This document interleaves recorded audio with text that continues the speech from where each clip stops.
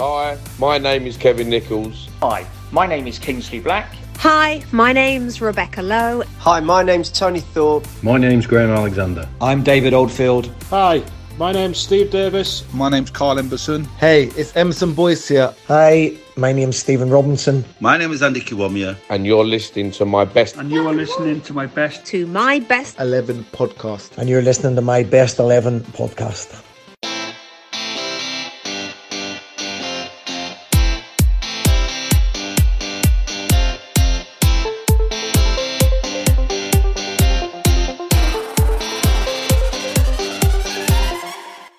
Welcome to a episode of My Best 11 podcast. Today we are joined by a man who spent a large portion of his career, we're just speaking off air before, with Luton Town, but also has spent some time at Mansfield, Grimsby, Lincoln, Newport and up north in Middlesbrough as well. Played for some fantastic teams there. So we are very lucky to be joined by Mr. Michael Saxby, who some people probably know more as Mike Saxby. How are you, Mike? I'm very well indeed. Very well. Good morning to you both. Oh, well, good afternoon from me, but it's good morning certainly to Marv, isn't it? Morning to Marv, evening to me. Yes, right, Mike. Yeah. Morning, Mike. It is good morning. And I was just saying to Andrew before you come on, it gave me an excuse to get up early this morning and go for a run. So I've been for a run and I've woken myself up and now I'm ready to go. You're looking well on it, Marv. Thank you. Well, hopefully Marv's going to be on the ball with the guesses. So those people who haven't heard the podcast before, what Mike's going to do is go through I pick his best 11 players he's ever set foot on a pitch with. So we'll jump straight into the deep end. Formation, sir, and the reasoning for your formation. Yeah, it's going to be a 4-3-3. It's the formation that I played probably 99.9% of my career. Certainly with my first club, Mansfield, we played it there. When I went down to Luton, it was David Pleat's philosophy to play 4-3-3. Occasionally, which I'll come on to later, it might drop a sweeper in there, depending on particular team we played that day. But yeah, 4-3-3 is the chosen formation for myself. Favourite one you played in, is it? Yeah. Or did you like it a little bit, or do you prefer three at the back? No, I like the 4-3-3 because the 4-3-3 can change to 3 at the back depending on what sort of fullbacks you've got, as Marvel sort of backed me up on that. So I think it's a flexible position, and I also feel it's the most attacking formation as well. Oh, interesting. Certainly the way we played it at Luton, it was.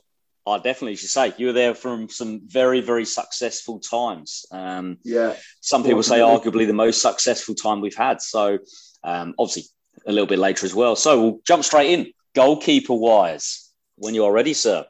Okay. So from what I pick up from conversation with Marvin and previous ones I've heard, your guy, I give clues to my choice. You guys have a little bit of a guess. And then when we arrive at him, a few mentioned in dispatches for the guys who didn't make it. Is that correct? Correct. Right. Excellent. Perfect. Yeah. Right.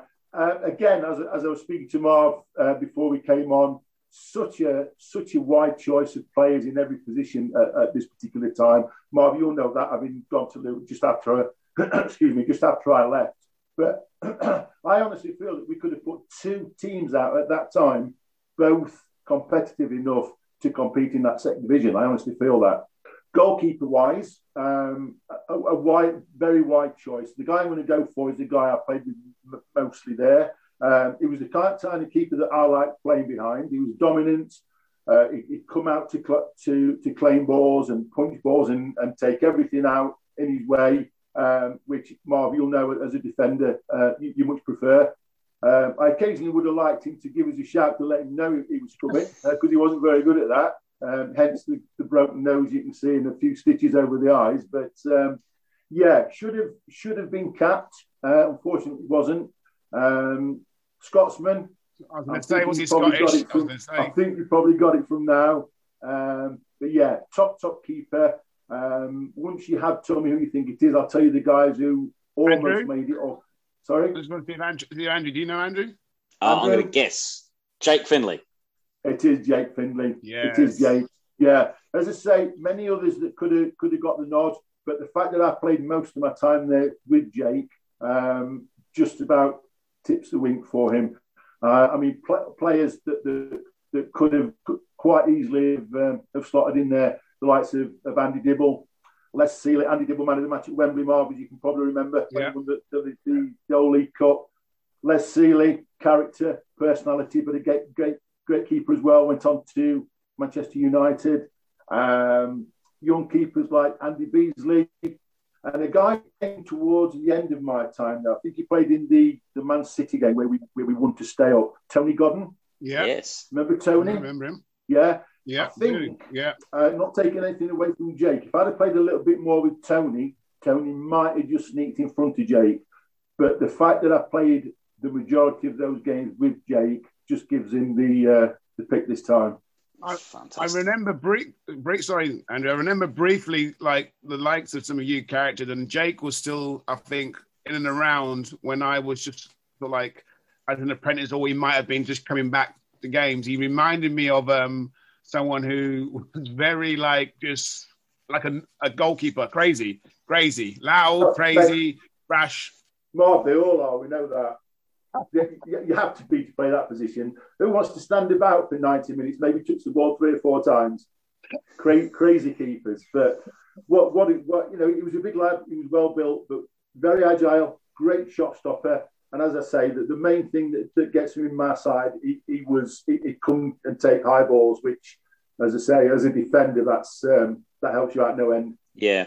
So those people who kind of a younger era, Mike, who would you say Jake is closest to? Obviously, when Jake was in his prime, compared to the modern day keeper who's around in Premier League or foreign Europe or whatever, who would you say he's most like in your opinion? That's a great question, actually. That's a great shout. I would probably have to say Jordan Pickford.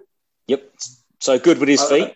Yeah, absolutely. And Jake was as well. Yeah. I mean, these goalkeepers playing out from the back is nothing new. We used to do it then. I mean, not to the extreme that they do it now. I think it's gone way beyond, how they should do. But Jake wasn't fearful of getting the ball down and pinging a 50, 60-yard pass out to Mossy on the left wing. Great shot stopper, as I say, like Jordan Pickford. Prone to the odd mistake. I think he'd be the first to admit that. But the saves he made and the contribution he made to the side far outweighs that. Yeah, picks up 10, 12 points a season just from him alone. Oh, absolutely. And we used to pride ourselves, although we were known as a very attacking side, scoring a lot of goals, we used to pride ourselves on clean sheets and not letting many goals in. Yeah. He was a big factor in that. Fantastic. So, moving on. You said 4 at the back. We'll start at the right back or left back, whichever one you prefer. Right back. Yeah, we'll go for the right back to start with. Again, such a wide choice. Because it's such a wide choice, I've wrote a few down. So I hope you don't mind me just referring to notes occasionally. That's fine. The guy that gets in there, I'm in contact with on social media still. Hopefully, when all this pandemic's over, we're going to get together in Spain and have a bit of golf and some catch-up time from the Midlands. You're going to get it straight away. His nickname's Basher. Marauding right back, hard as nails.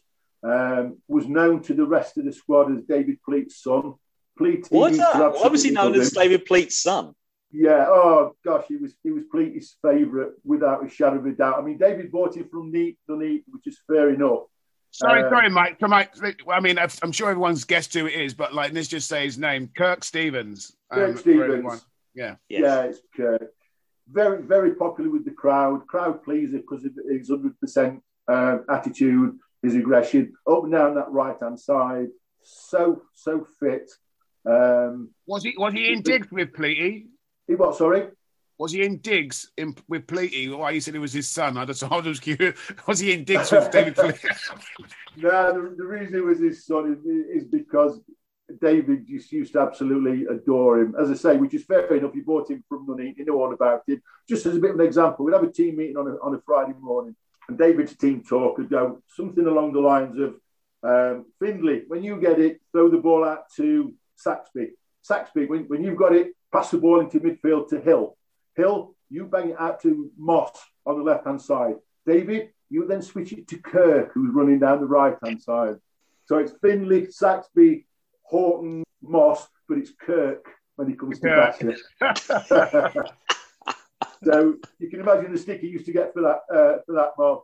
Yeah. But a lovely guy, though. Lovely guy, I hear, as Great well. Guy, absolutely fantastic guy. Yeah, as I say, I've kept in touch. One of the few, unfortunately, I've managed to keep in touch with. Mentioned in dispatches, Tim Breaker could have quite easily got in there. Fantastic right back. Again, great stamina, up and down the right-hand side. Hard as nails, Tim. Fit as a fiddle. Rob Johnson, as well, Mitchell Thomas, all players like that. I'm sure Marv, they were still there when Marv joined the club. But the good thing about the squad we had as well, most of them could play in 3 or 4 different positions, as you'll see a little bit as my sort of team comes along. So there's lots of flexible players there that could play fullback, they could play centre back, they could play midfield. But for me, Kirk gets the right back position. Perfect. Fantastic. Left back then. Who's going to be our left back? Yeah, is there a similar sort of theme coming along here to the players? You mean with Ricky's team, you mean? Absolutely, yeah. Left back wise, we'll go left back before the centre half, if that's okay with you guys. Yeah. Again, spoilt for choice. Again, I'm going to go with a guy who was at our digs before you, Marv, before me. Welsh lad, Welsh international. Could play left back, could play left side midfield, could play centre half. Fit as a fiddle. Surprised Luton let him go when they did, because I think his best days were to come. But I'm guessing that you know who it is from the clues I've given you already. Mark Hazelwood. Mark Hazelwood, absolutely. Yeah, what a top player. Got everything in his locker. Up and down the left wing if he was playing left back all the time. Great left foot, wonderful left foot, Marv. Went on to play for Charlton afterwards. He played for Wales, both under 23s then and the full international squad. Fell into a little bit of bother after he came out of the game. But what a great guy and what a great player. So Mark would get in at left back. Ricky did the same thing, Mike, about surprised that they let him go when they did. I don't know. Who was coming through? Was it because someone was coming through, do you think? Or was it good money they got offered for him? They brought Richard Money in from Liverpool. So he was going to be the left back. But Mark also played centre half. He played left side midfield. So he's the kind of guy, even if he's not in your first 11, Mark, what a great squad player to have that can slot in anywhere. You know what I mean? Especially in the days when you only had 3 subs as well. Yeah. I mean, Mark, I can remember the first day I went down to Luton into the digs at Mrs. Goff's. Ricky was already there. And Mark had got married that summer and he'd moved out. But he came back that first night, welcomed me, said hello, introduced himself. So from the start, it was like Ricky, Mark, and were like my closest friends because they're the first 2 I met. I can remember when I got married a year later, they both came along to my wedding with a couple of the other players. But as I say, the reason for letting him go, Marv, I don't know 100% whether anything had happened behind the scenes. It didn't make a lot of sense football-wise, but there must have been a reason for it. Sorry, I just went. Andrew said something there a minute ago about, especially when they had 3 subs. Did they lose one then? Because when I started playing, they only had 2. What 2 subs? We only had 1. I was there. There was 1, wasn't it? I don't know. Andrew said there was 3 when they had 3 subs. Look at my age. Sorry, I meant as in 3 people on the bench. I wasn't even getting that 3 coming on. I remember it when there was 3 on the bench. That's when I started fully getting into football. Yeah, in them days when I was there, it was just the 1 sub. Just 1 sub, yeah. Just the 1 sub, mate. Yeah. Right. So we got through that promotion winning season using probably 15, 16 players max. Wow. Really? How do you reckon Pepper go these days with that? These days, it's 20 or 30 players teams use. There's no rotation then. You knew if you weren't playing one particular Saturday or midweek game, you were dropped. You weren't rotated, you were dropped. What is it? Is it 5 now or is it 7? I'm lost count. You know what? I've lost count. Is it 5 or 7 now? No, you're allowed to make 5 subs. Right. But I think you're allowed. I think it's 9 on the bench. Yeah. No, it's not. Crazy. Yeah, 9. 9. You can actually have 8 or 9 players on the bench. Yeah. You can And use 5 from that 9. 5 of them. 5 from that 9. Yeah. Yeah. And that can be done at 3 times during the game. I think that's what it is. Like Do you reckon you'd have still got in the squad, Marv, or do you reckon you'd have got in more squads?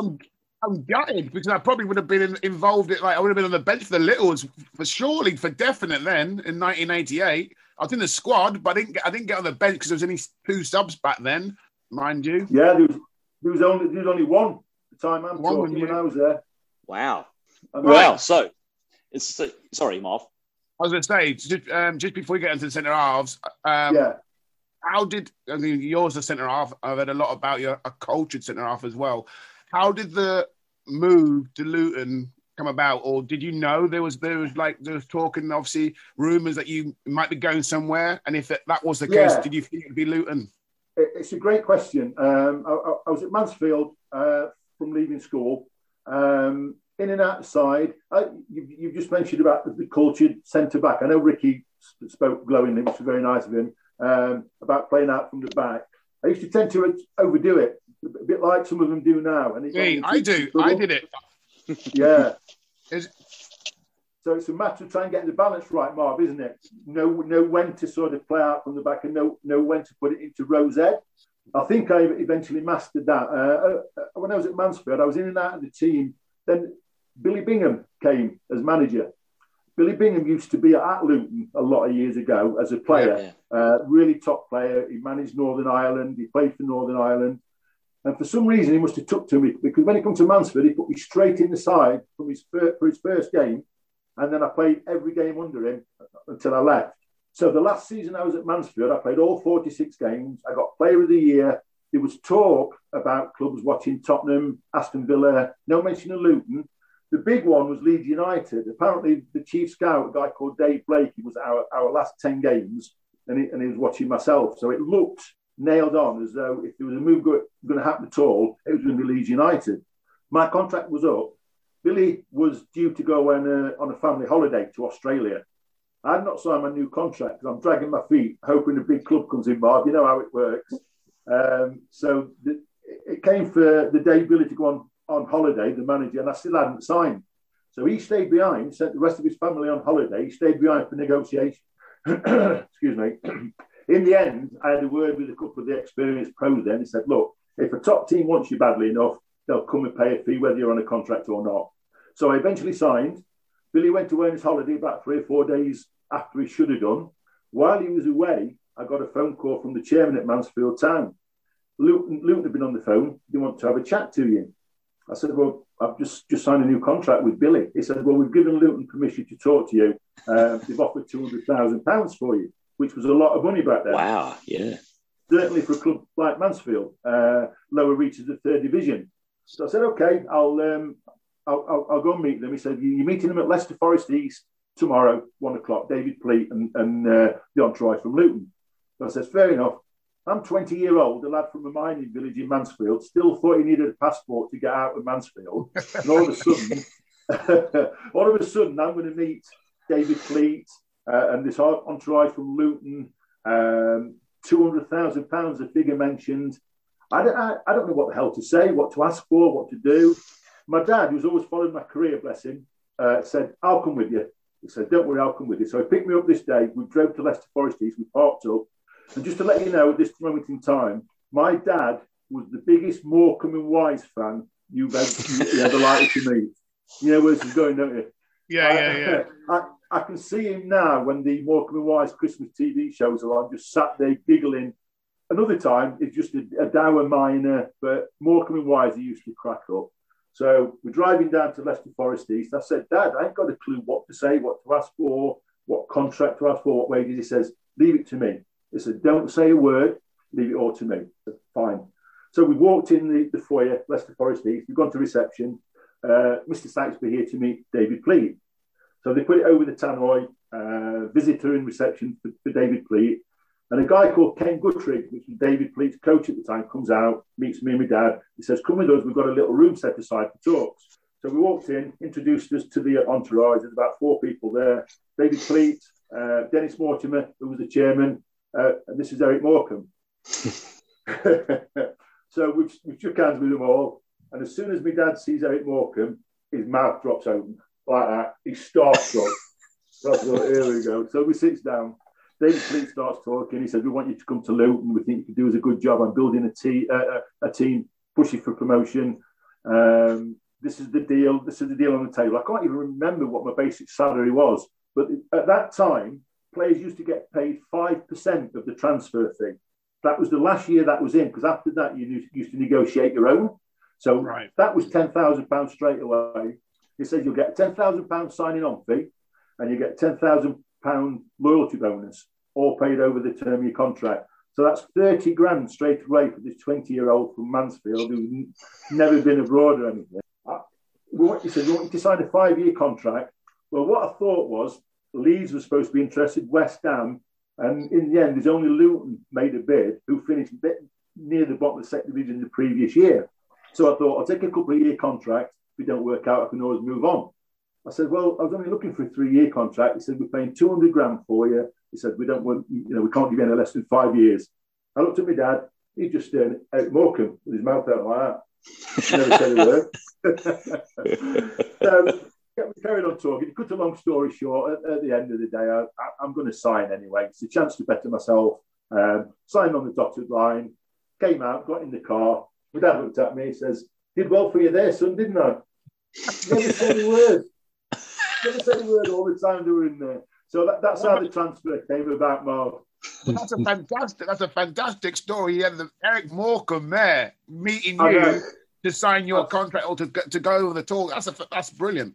It's a nice tool for them to have, though, isn't it? If they're going to meet somebody, it's a nice sort of thing to have to impress a player. Like it did. How many times did you bring that up with your dad over the years? After that time, not with him. Not with him because I daren't, but I tell all my mates about it.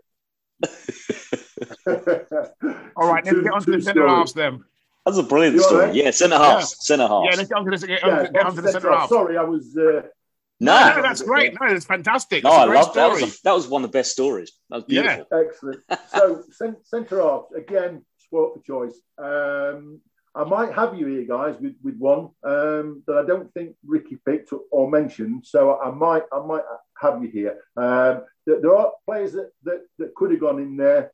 I'll explain who the guy is to start with. He was the captain of the club when I got there. Welsh international. He ended up staying there a lot of years. He got a nice move to Tottenham about 18 months after I was there. Played in an FA Cup final for Tottenham. It was a Welsh international. Played for Wales numerous times. Went to play in America towards the end of his career, I believe. And I think he's now living in Australia. Oh, Andrew. Come on, Andrew. A Welsh international went to Tottenham. He might have us here. I'm going to embarrass myself by nationalities. That's my problem. This is possibly the only one where I might sort of catch you out. Clive Goodyear. Clive Goodyear. Lad, firm, good-looking lad. No. And he was captain, did you say, Mike? He was captain? He was captain, yeah. He was captain of the club. He'd been there a lot of years. He got a transfer, I think, at the end of my first season there, but he was captain for that first season I was there. Yeah. Welsh international, blonde curly hair, good player. Blonde curly hair? Yeah. Welsh international, went to Tottenham, played for Tottenham in an FA Cup final. I have a feeling that I should know this, but go on, Mike. Are you going to say his name? And I'm going to know of him definitely, 100%. I'll give you a Christian name to start. His Christian name was Paul Price. Paul Price. Paul Price. Yeah. Paul Price. Remember him? I knew it. Yeah. I knew. I knew it. Paul Price. Yeah. Good player. Very, very good player. A bit. Who can I sort of liken him to? Like the likes of Colin Todd, players like that. Quick, and they used to intercept balls, which probably didn't sort of endear him to people as much as it should. Good engine, good in the air, despite his good looks. Not many broken noses, not many stitches. That was left to me and whoever was at the side of him. But club captain, great lad. Got a good move to Tottenham, as I say, captain Wales. But I'm go with Paul Price on the right-hand side of the centre-backs. I'll tell you the other one before I mention in dispatches who could have been in there or maybe should have been in there. Again, you're going to get this one pretty much straight away. Absolute Rolls Royce of a player, Northern Ireland international. Yeah. Could play left back, right back, could do anything. Top snooker player, you name it. Got fantastic moves to Manchester United, Chelsea. Obviously, World Cups with Northern Ireland. I'm sure you both got it already. Mal Donaghy. Mal Donaghy. Now, yeah. I said earlier on about players being flexible and able to play in different positions. That first season I was there, Marv, the back four was Kirk, myself, Paul Price, and Mal played the full season at left back. Really? Yeah. Did he have the pace for left back? It wasn't the quickest. That's a great spot, but it just quickness of mind, positional sense, quickness of mind. You wouldn't know that he lacked pace by looking at him simply because he was in the right position at the right time. Yeah, he played a full season at left back, and it was only when Price left at the end of that season that he moved Mal inside to play at the side of me, and then it was a mix and match job for a while, whether Mark Hazelwood played at left back or a lad called Wayne Turner. But yeah. So the back four: Kirk, Pricey, Mal Donaghy, and Mark Hazelwood left back. And I was going to say, Andrew, he went on to play at Manchester United at left back quite a bit as well. Mal did. Yeah, again, he even played in midfield for us at times. Yeah, and could quite easily have played up front, I would imagine, as a support to a target man. Yeah, one of those annoying people that are good at everything, you know. Well, you mentioned you got obviously Paul and Mal, and obviously yourself playing centre back. What type of player did you prefer playing next to? Did you prefer a bustler next to you? Obviously, if you saw and you mentioned as Ricky is a bit more cultured centre back. Yeah. Did you like to be next to somebody like you, or do you like to be next to a blood and guts? I prefer to be at the side of Pricey and Mal. To be fair, was similar in style at centre back. As Marv will probably back me up, you probably got a dominant centre half. If you're playing a back four, you'll have a dominant centre half who goes and tries to win and head everything, and you'll have somebody who just sort of tidies up and sweeps up at the back of them just in case they miss any flick-ons. So I although I like to play out from the back, I was the big daft 6'3" centre half who'd go and try and head everything, whether it be the ball or the centre forward or whatever. And Pricey and Mal were the ideal foil, really. Yeah. I don't think you could really play. And a guy who's going to get mentioned now is a guy called Clive Goodyear. Clive came in 2 seasons later as a regular when I got my injury. And Clive was a similar type to me. He was the one who wanted to be dominant, go and win everything and have somebody tidy up behind him. I don't think it really works having two like that together, or even two of the culture ones together. You've got to have a mix of one of each. If that makes sense? Yeah. Right. Yeah. And that leads me on to another one of my questions. I've done a bit of research into particularly the back end of your career as well, while you're at Middlesbrough. Yeah. And there was one particular man who made it very big at United, who I believe was there at the back end of your career, was Gary Pallister. Is that right? Gary was just starting off at Middlesbrough when I was there. Yeah. Could you tell? I mean, I know Gary Pallister and Colin Cooper was there at the same time, weren't they? Both of those. Yeah, that's right. Both of those two youngsters coming through. What was your job when you were at the back end of your career at Middlesbrough? Did Middlesbrough bring you in as somebody to nurture? I mean, these two went on to, particularly Gary Pallister, went on to the top level. Did they bring you in to do that, or as a coach, or were you there and to play? Do you know what I mean? As a player, pure as a player. When my career ended at Luton, my contract came to an end. I had a 5-year contract, as I've mentioned. But for the last 2 seasons, I was out with this career-ending injury. I didn't play a first-team game for the last 2 seasons at Luton. I was in and out of the reserves. I was on loan at clubs like Lincoln, Grimsby, Newport that we've mentioned. So at the end of my 5 years, my contract was up. They'd signed Paul Elliott. I was never the same player again. I was carrying a bit of a limp. I was in pain. So it was obviously going to let me go. I went to Newport. A guy called Colin Addison signed me at Newport. I was there 3 months, and then fortunately, because if there's any Newport guys listening, sorry, Newport's the end of the world. It was a nightmare time down there. But Middlesbrough came in, and they were in the old second division, which is where Luton were when I went there. So I was going back to the same level I went to Luton at, and they were struggling. They were letting goals in left, right, and centre. So I spoke to the manager, Willie Madra, and he said, "Look, we need a dominant centre half." They'd already had one from Mansfield, a lad called Stuart Bowen, who captained them for about 10 years, and they thought I was similar to him. So they signed me to try and shore up the defence. But as I say, I was never the same again. I mean, I was good enough to get in their side. We kept the first 4 games I played, we kept clean sheets, which is what he wanted. But I was still in and out of hospital in those 18 months there, having operations about every 3 or 4 months or so. It was a bad time, really.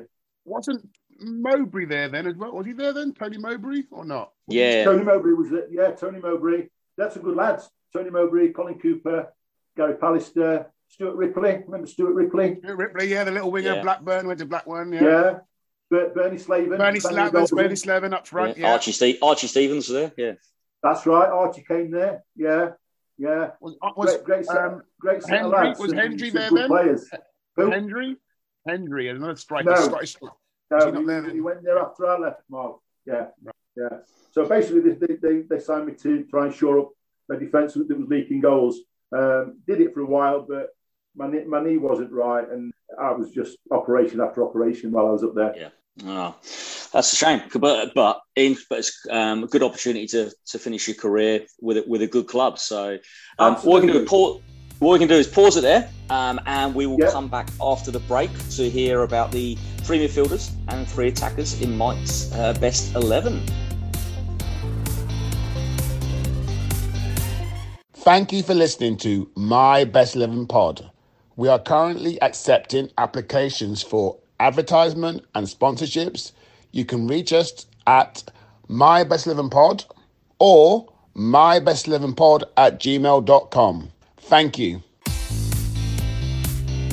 Great, so we're back for part 2 of Mike's Saxby's My Best 11. So far, we've got Jake Finley, Kirk Stevens, Mark Hazelwood, Paul Price, and Mal Donaghy. So we'll then go to 3 midfielders. I mean, I don't know how you're going to set these players up. What are you doing? Wide, or how are you thinking of setting these guys up? Just a narrow midfield 3, just giving the 2 flank midfield players the opportunity to push on. The right-hand play down the right, left-hand play down the left, which is exactly how we played at Luton with a sort of holding midfield player. But, I mean, even back then, whoever played the holding midfield player had got a licence to attack as well. We scored a hell of a lot of goals. We played attractive football. So I don't think you're going to have many problems guessing who's going to be on the right-hand side of my midfield. Is that where you're starting? Are you starting with Ricky? Are you then? You're starting with Ricky then? We'll start with the right-hand side of midfield, yeah. My brother, my digs partner for 12 months, again, along with Mark and Paddy, came up to my wedding, met the family. My one regret leaving Luton is I didn't keep in touch with Ricky and a lot of the other lads. We've only just sort of got back in touch again about 2 years ago when they had a David Pleat reunion just before Christmas a couple of years ago. Big regret I never kept in touch all that time, but we have done now. And when this is all over, we'll be meeting up and going to a game or 2. Marv, I hope to meet yourself there as well at some stage and getting together for a few beers and a catch up. But Ricky, as Marv, you'll know, absolute god at Luton. What a player and what a nice guy. Had absolutely everything. I can remember when I went to Mrs. Goff's, walked in, met Ricky, and he's there with this big hair, sat there with his feet up on the footy. And you know the layout at Mrs. Goff's, Marv, the 2 bedrooms. I was in the back bedroom, the little one that's got the wall-to-wall bed. The bed touches every... Yeah, you remember the bed touches every wall? Well, Ricky's in the West Wing with his walk-in wardrobe, his waiter, and that type of thing. No, I'm joking. The guy, an absolute legend. I love him to bits, and what a player. Why he didn't get 50 caps for England, I'll never know. Right. Any other nationality, he'd have had 40, 50 caps. Yeah. Best player you've ever played with, Mike? Without a shadow of a doubt. Yeah, without a shadow of a doubt. Yeah. You think in a modern day era, he'd be much more appreciated just because of the the style of the play and that type of thing? Do you think? I think so. Yeah, I think so. Bearing in mind as well the state of the pitches back then. Marv will back me up on that. I can remember we used to have to remind the groundsman at Luton sometimes that it should be green side up. But Ricky even used to glide along the muddy pitches then. So imagine what it's like on the Wimbledon live pitches these days. Yeah. It'd be absolutely awesome. It literally got the lot. There's nothing else I can say about him. He could head, he could tackle, shoot, work ethic, everything. And Mike, and such a humble guy because, I mean, like you said, I was at Mrs. G's and Mrs. Goff's when I first joined, and obviously Ricky had left and got his family with Shannon and stuff. But like the odd occasion, he would like stay at Mrs. G's if they had a game up north when he wanted to get an early night and not have too much to worry about. And I think it came full circle. I used to be in what was the West Wing, and he was in that little. Yeah, he was in that little room. Yeah, and he wouldn't take the room. And he goes, no, that's your room now, Marv. I mean, I'll stay in there, and I'll often see him like his feet sticking out the end of the bed, and his third morning. But like he was such a humble guy. Like I said, Yeah, just immaculate both on and off the field. He got always looked immaculate off the field. I'm saying too much here because it's going to end up costing me. I know that, but I can't speak highly enough of the guy. I think he knows that. Yeah. What was he like off the pitch? So I know a lot of people say he was a humble guy and things like that. But was he a chatty guy? Oh, so on nights out, obviously you don't tell too many stories and stuff. But was he a chatty guy, or did he keep himself to himself? What was he like? Or once he had a few drinks in him, was he the life of the party? When I first went there, he was very introverted, very quiet. And that first season, he had an absolutely outstanding season. And we had the Player of the Year awards upstairs at the club at the end of the first season. And I was fortunate enough to come third. I can't remember whether David Moss or Jake got second place, but Ricky was voted by the fans as Player of the Year. And I think that brought him out of himself. I can remember David Coates, who was the coach at the time, saying to me that's the best thing that could have happened to him, because it actually brought him out of his shell a little bit, because he realised people appreciated him, and he never looked back from there. He just went on from strength to strength. Still quiet and humble off the field. Didn't buy many drinks. We were in digs. Marvin will know we were in digs on Pointers Road, and just at the top of the road there was a nice little pub on the corner called the Halfway House, and just across the road from that was this nightclub come casino, Caesar's Palace. Nightclub, and the casino it became there. Tiffany's later on. It became Tiffany's later on. Right, and we spent some hours in there. I mean, at the right time. Them lads could party, but the right time and the right place. All the top bands, all the top acts used to come to Caesars. Ricky, Brian, and Mark Hazelwood, Brian Steen and Mark Hazelwood, all that a little bit of a bet. So they go in the casino. They'd be in William Hills down the Watford Kenilworth Road. Mark, as you know, I wasn't into betting, so I didn't go with them. But yeah, humble, soft-spoken off the pitch, humorous in his own way. Drop little one-liners in there every now and again. And while we were in digs that first year, we used to play snooker quite regularly in the evenings, because it can get a bit lonely in digs, Marv, as you know. So me and Ricky used to go down the snooker hall, have a game of snooker. I think he still owes me money from that. I'll remind him of that when I see him again. But yeah, just a down to earth great guy and great player. Oh, fabulous. Excellent. Fabulous. Moving along. Yes. The midfield. Now, these next two are the ones, when we first started speaking, I said there might be a couple of, if not controversial, then decisions that people might not agree with for whatever reason. I'll go with the centre midfield player to start with. I'll describe him to you, see if you can get him, and then we'll go with the coulda beens. So, little tigerish midfield player, gingerish hair, beard and moustache, played for the Republic of Ireland, went on to play for Brighton. Yeah. I think you've got him, haven't you? Yeah. Great lad. He was my neighbour. I used to live in Westerning. He was my neighbour. Used to have to babysit him a little bit because he liked to think he was, but he wasn't the best drinker. Brian Steen lived in the next village, so it was me, Steenie, and this guy were like a regular sort of drinking crew. And the number of times that me and Brian have had to take him home, lift him out of the car. His wife was a bit scary, actually. So what we'd do is we'd sort of prop him up against the front door, knock, and then run off before Pip came to the door and let him in. So we'd knock on the door. Me and Steenie would do a runner. She'd open the door and he'd just go fall flat on his face. But you got it, Andrew? What a great guy. You got it, Andrew? Oh, I can know names, but I don't know what people. I can't remember what people look like. I'm going to chuck Fucilio out there. No, it's not. No, it's I think Grealish. Grealish. Well, it must be Grealish then. Yeah. Tony Grealish. Yeah. Yes. Paddy. No, Paddy. What? Rest in peace. By the way, he passed away a few years ago. Yeah. Mike. What again? I know it's BB maybe saying like because they both had red hair, but was he a bit like a Alan Ball player? Was he like that? I mean, I heard great things about him, and I'm surprised that. I mean, maybe if we maybe spoke to a few more players from that era, he probably would have been a lot more teams. Because I mean, I heard he was an absolute tremendous player.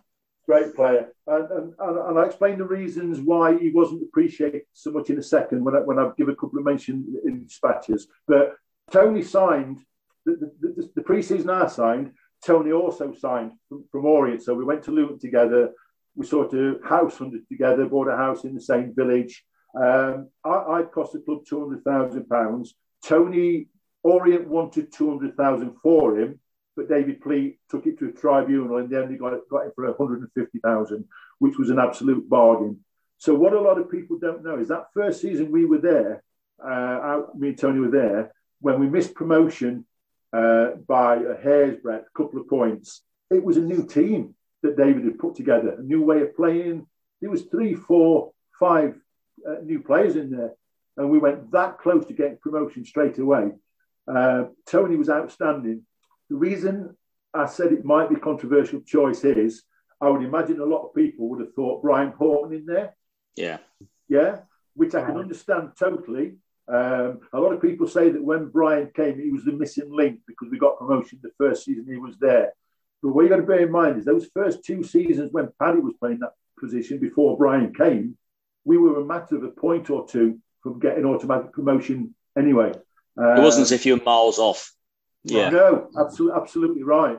So I think Paddy goes under the radar a little bit simply because we had the success under Brian, which is understandable. But so could have tossed a coin for either Nobby to be in there or Paddy. But because of the personal relationship I had with Paddy as well, and I know the work he did in that position before Brian came, it just gets him in front of Brian. No, good. That wasn't a surprise at all.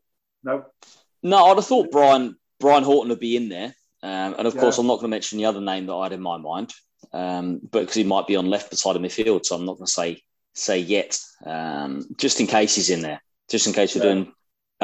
So I'll move on to left midfield. Left midfield, yeah. Again, as I say, there's so many players in that squad that could play in numerous positions. There could have been numerous players in here.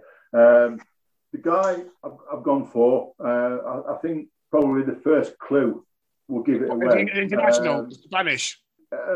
He managed Spanish clubs. He was actually Yugoslav. Sorry. He's Yugoslavian, yeah. Yes. Yugoslavian, sorry, that's what I meant. Yeah, I'm thinking Radi. No. You're thinking Radiantic, yeah? Radiantic, yeah. Yeah, I've got to get Radi in there somewhere. As I say, he played central midfield. He played centre half. Occasionally, when we needed it, David had put him in as a sweeper there.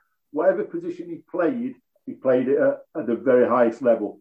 So I had to get Radi in there somewhere, and I just think he gets ahead of the other players. I'm going to give a mention to because of his natural ability. Great guy, absolutely great guy. Another one that we lost. Not long ago. A couple of years ago, yeah.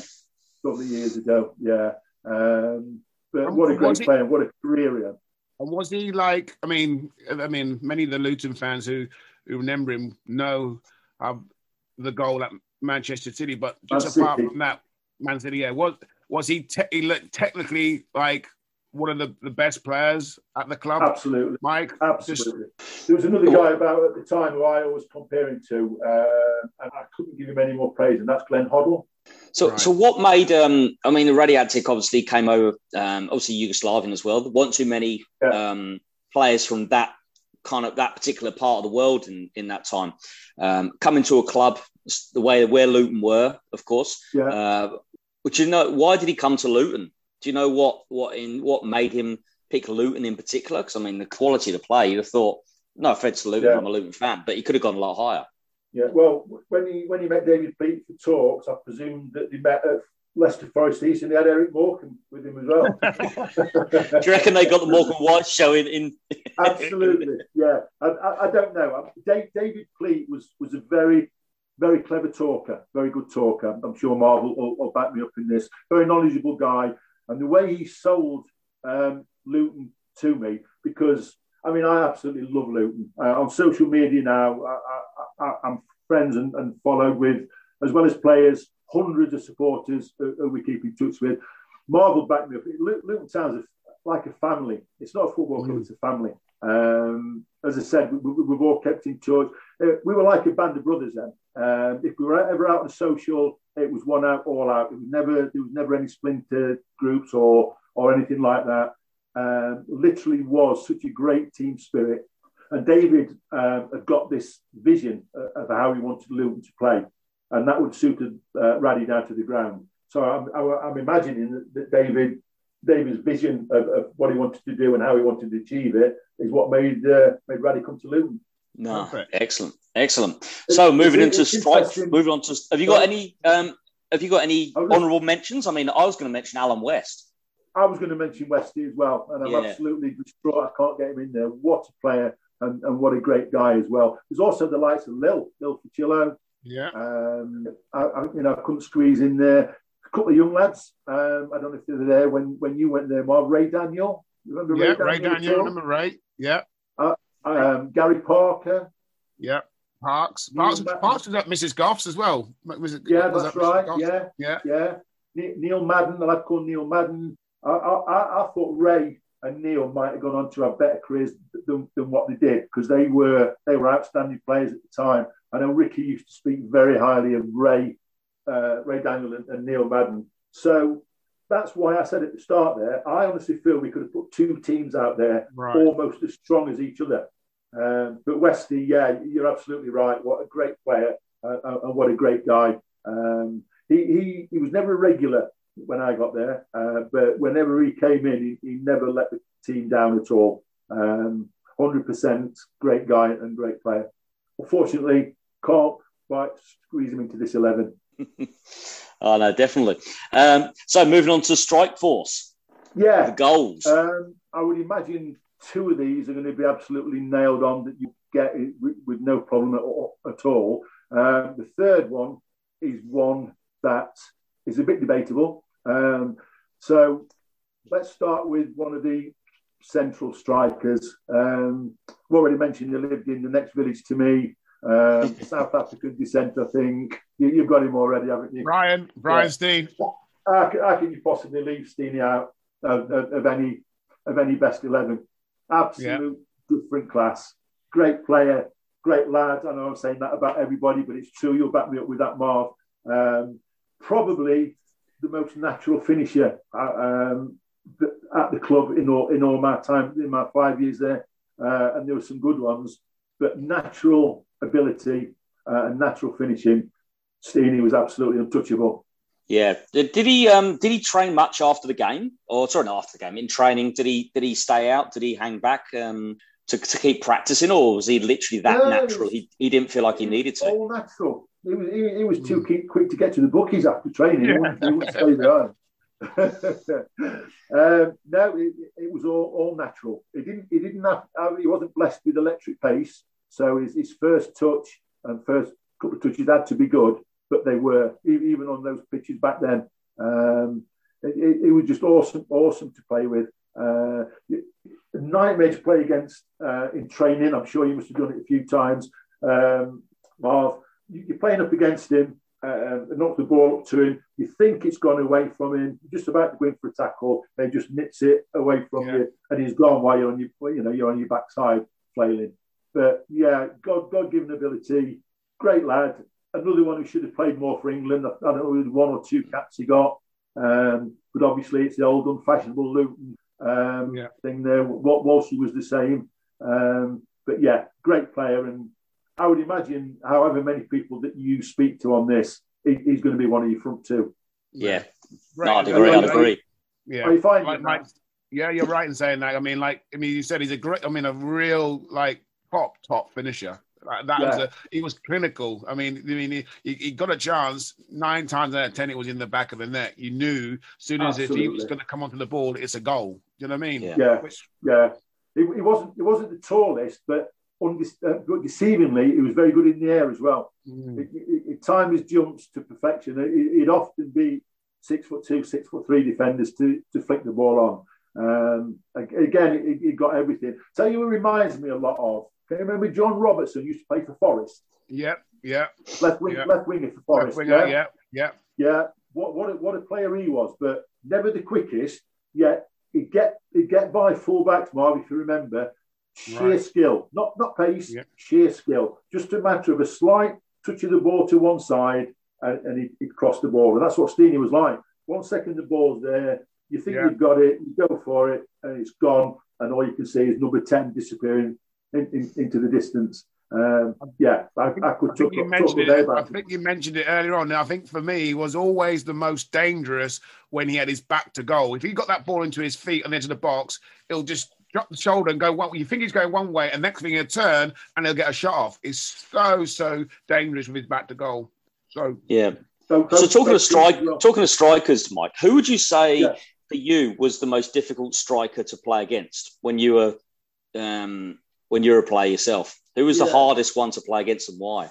I get asked this quite a lot. The most difficult ones I came up against, being 6'3" myself, with a 5'8", 5'9" speed merchant, the likes of Steenie, who, nippy. What Paul Walsh, ideal example, Walshy. I would hate to have played against Walshy. Number of times in training, played against him, and he's not in my 11, so I'll just say a few words about him now. When he first came from Charlton, was Walshy there when you were there, Marv? No, he'd moved on by then. Yeah, he'd moved on. Right. Yeah, but I know Walshy through Wayne Turner, because Wayne Turner was at the club for a while, so they were big pals, and so I know Walshy quite well actually. He came from Charlton, and he was the original Cockney, which is fine. Everybody needs a bit of arrogance, and I was walking. I'd had my injury by then, so my pace had gone a little bit because I did have deceiving pace. I was slower than I looked.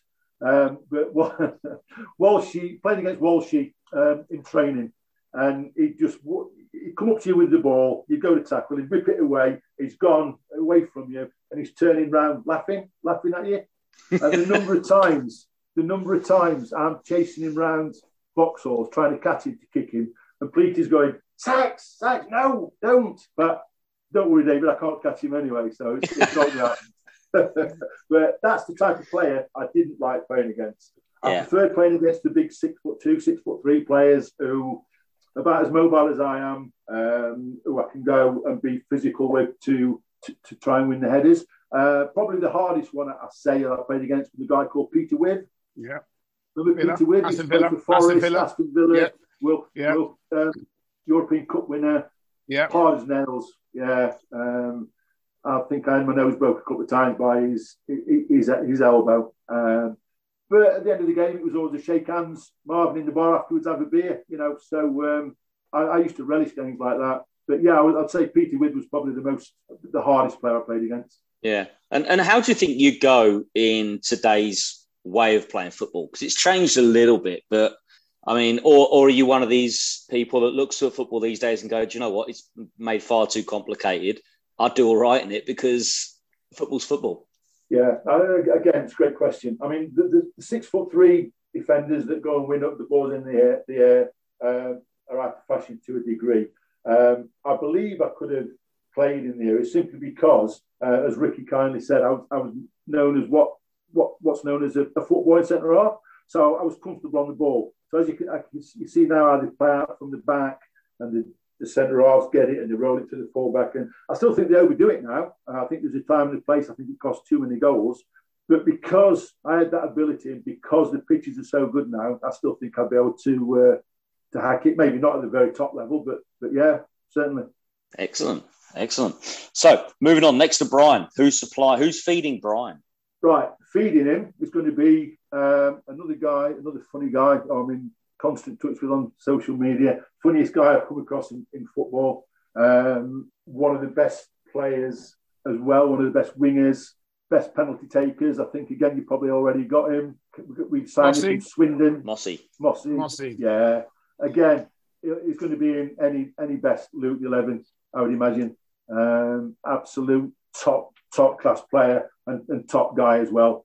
The number of goals he scored as a winger, despite the fact that he took the penalties as well, was phenomenal. And what a lot of people forget are the number of goals that he created from others as well. I know as a centre half, I should have scored a lot more than I did, but of the ones I did score, I would imagine 99% of them were made by Mossy, either from a corner or a free kick. Just had this habit of we got a bit of a signal going where he'd stand on the ball, he'd look up, he'd put his left hand on it, and without even taking a step back, that's when I started my run. Without even taking a step back, he'd just ping it in with his left foot. I've got a yard on the defender, and if I was better than I was, there'd have been more goals there. But it was outstanding, absolutely outstanding, and great character to have in the changing rooms as well.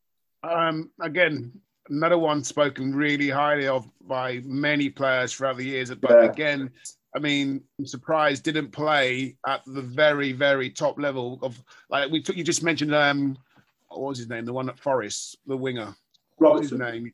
Robinson, yeah. I mean, Mossy. The things I hear what Mossy could do was probably as on the same level as Robinson. Yet, I mean, Mossy didn't without a doubt aspire to that sort of team.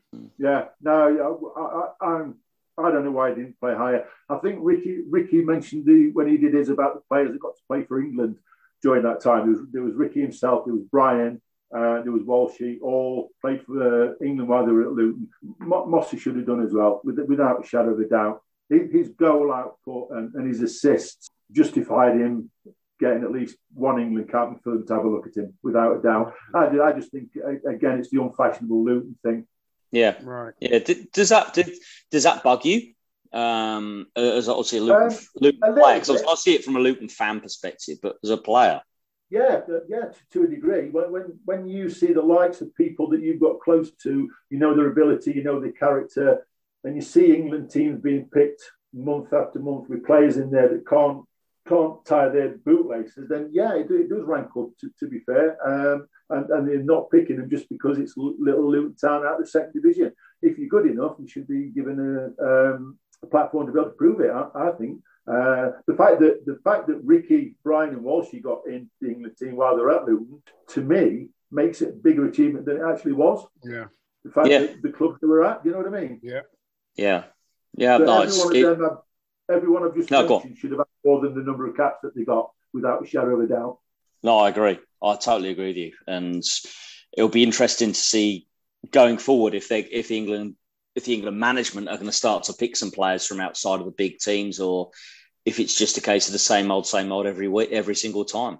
Which is what it seemed to be with England for a while, hasn't it?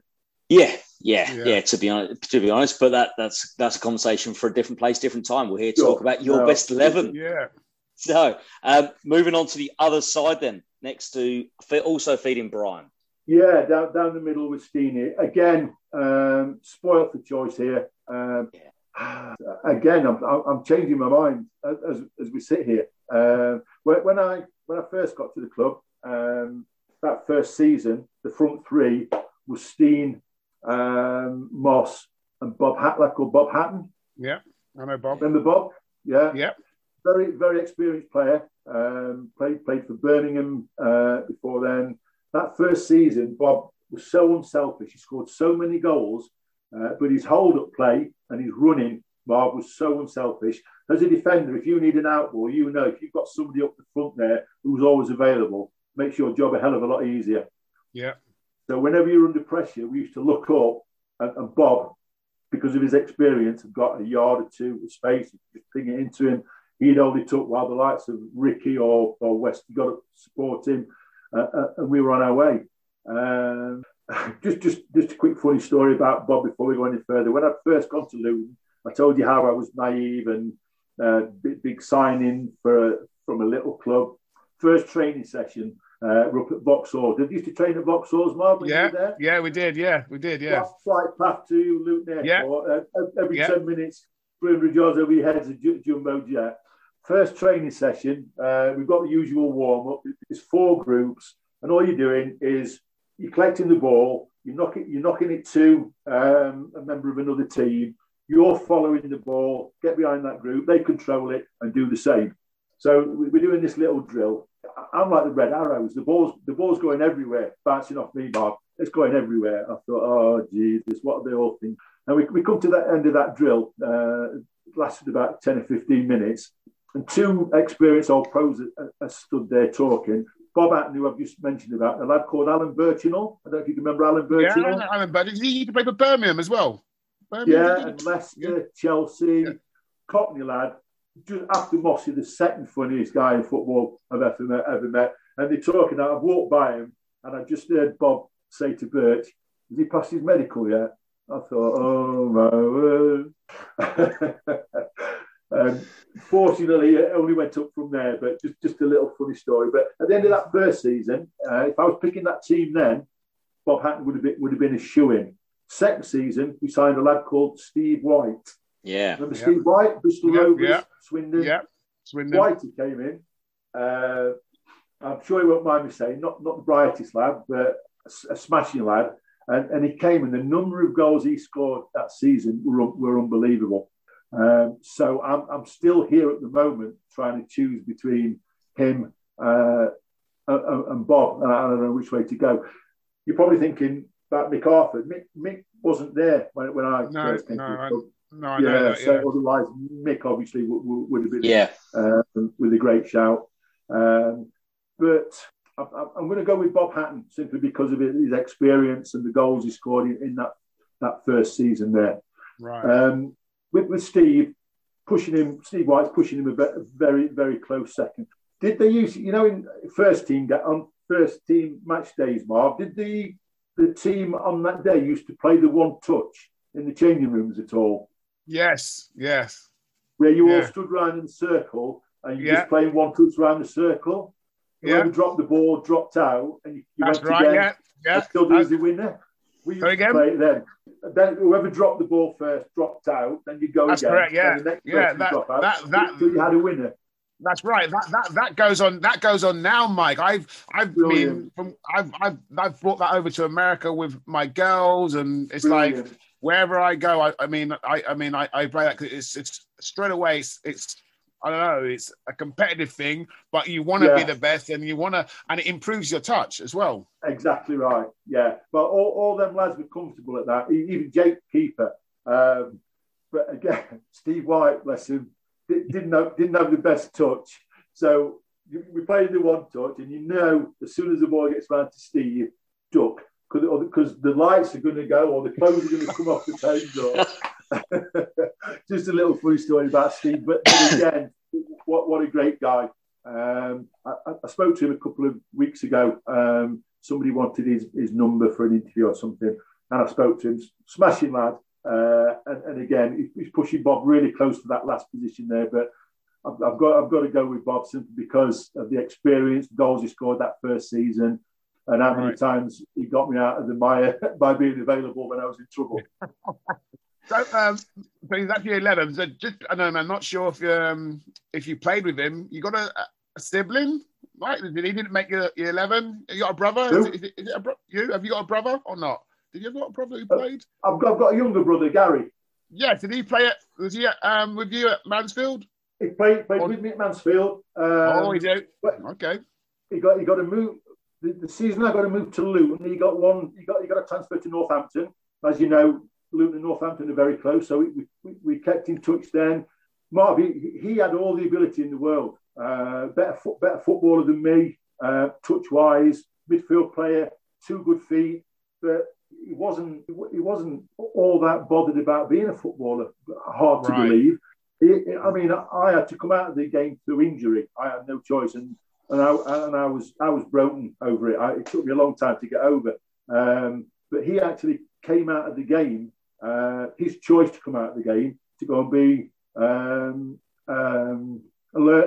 car learner driver, traffic driving instructor. Driving instructor. Yeah.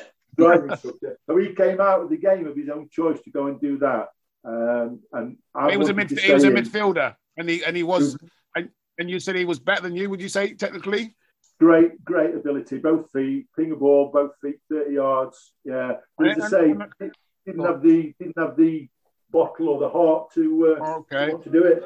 And it's not. I mean, I would like to say, Mike, that it's normally that is the way. I mean, when you've got an older sibling, the younger one is probably watching and seeing obviously what you're doing, and so they're going to be taken along on the journey a lot quicker than what you are, and then be a better player, so to speak. Yeah. I mean, it didn't work that way with Ricky. Because I mean, I remember Ricky. Was it Ricky Andrew who was saying about his brother who went on to be and got a degree or something? He said, he was an unbelievable player. Player.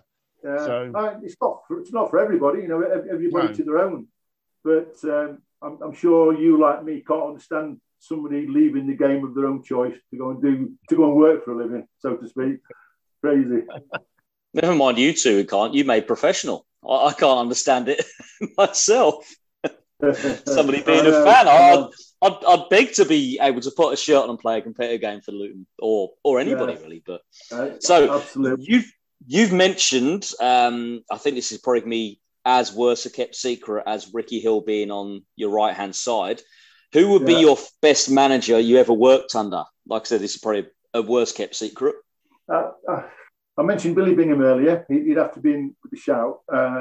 But because of him giving me the opportunity to play at the top level, by making me a better player, and the style of play that he got us playing while I was there, it's got to be Pleaty. It's got to be David. Yeah. I mean, does it surprise you he still commentates? He hasn't had a management gig or anything like that for, must be knocking on the door of 20 years now. I know he still does a bit with Spurs and things like that, but does it surprise you he's still there, or has he always had? You mentioned he always had that passion and that just knowledge. That's the word, knowledge. I think. I think with the best will in the world. I don't know what Marv thinks. David was a brilliant coach. Get David out on the training field, and there's nobody better. I personally think his management skills lacked a little bit, as in, it seemed to me as though he tried to treat every player the same off the field, whereas some people need a hand around the shoulder, as Marv will tell you, some people need a kick up the backside. I don't think he mastered that part of the game. But as I say, as a coach, when he's out there on the field coaching players, I've never come across anybody better. Do you think he preferred that? Do you reckon he preferred being out on the training ground?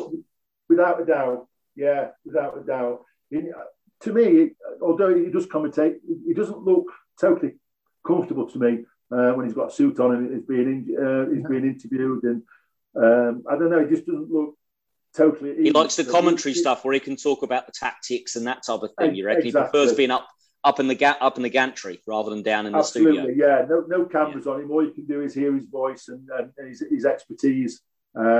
But as I say, put him in a tracksuit and get him on a training field. He came up with ideas back then that people are alluding to now as being new. I think we were one of the teams to play with a sweeper when he played Raddy at sweeper and three at the back sometimes. We certainly all played out from the back. We didn't do it to the degree they're doing now. It's costing goals because there's a time and a place. But we certainly played out from the back then. So all I think a lot of people have said the pressing game. A lot of people have said it's the pressing's what David started off as well. Absolutely, yeah. Because the three lads I've got up front, you include Steve in that. Mossy, Steve, Bob Hatton when he played, Steenie, they'd start trying to win the ball back as soon as he lost it. You're right, and then Ricky'd be up behind him, and Brian or Paddy and Lil, and then us as a back four played up. You're right, spot on. And these are all ideas now that people think are new. We were doing them 35 years ago. I'd agree with what Mike said. What Mike said there about David being he was an excellent coach. I mean, he was the manager that signed me as an apprentice, but he left to go to Spurs before I made my debut. But on the field as a coach, like you said, he was second to none. His drills, his whole way how he wanted us to play, and it was like the ball movement, quick touch, play quickly, and all that. It was brilliant. And then going on to the man management skills, I probably slightly agree with you there as well. But I feel that it was more of a case with David. It was that I felt I'm not saying I was clever, but I felt I worked him out quite quickly. He was always testing you. It was always like if he ever was going to say something to you, it was just to see what sort of character you was, and it'd always be to see obviously if you'd buckle under pressure, sort of thing. That's what it reminded me. So you had to be on your toes. You had to be on your toes constantly. And I felt that if he felt that you was a little bit not as strong as what he thought you was, he would dominate you in that respect. Whereas I felt that I've been in a dressing room where some players I've thought to myself, oh my gosh, please say the right thing because he's going to crucify you. If you know what I mean? And I would always probably sometimes give a throwaway comment. If he asks me a question in front of everyone in the dressing room, I know it's a case where I have to come back and be quite smart, a little bit funny with my answer to get the tone of the dressing room so that it wasn't like him trying to isolate me and put pressure on me to make me look like a bit of a fool, to be honest. Not to say that he's trying to make me look like an idiot, but he'd always sort of try and get an upper hand some way. And so I'd always try and get an answer back where the lads would be laughing and he'll give a little nod sometimes and just clever Johnson. I said, clever Johnson, well done, sort of thing.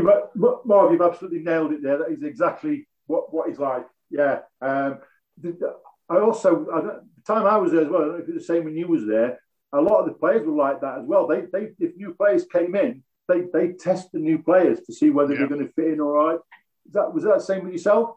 Yeah, always. You know what the dressing room banter's like, Mike. I mean, if you're new coming to the dressing room, I mean, I think some of the people, I can't think who it was on here. Someone talked about it. I think Andrew said about who was it? Someone said about their clothes. They were laughing at someone was taking the mickey out of someone's clothes. They walked in the dressing room and he said, what are you wearing? And just straight away on day one. Who was that?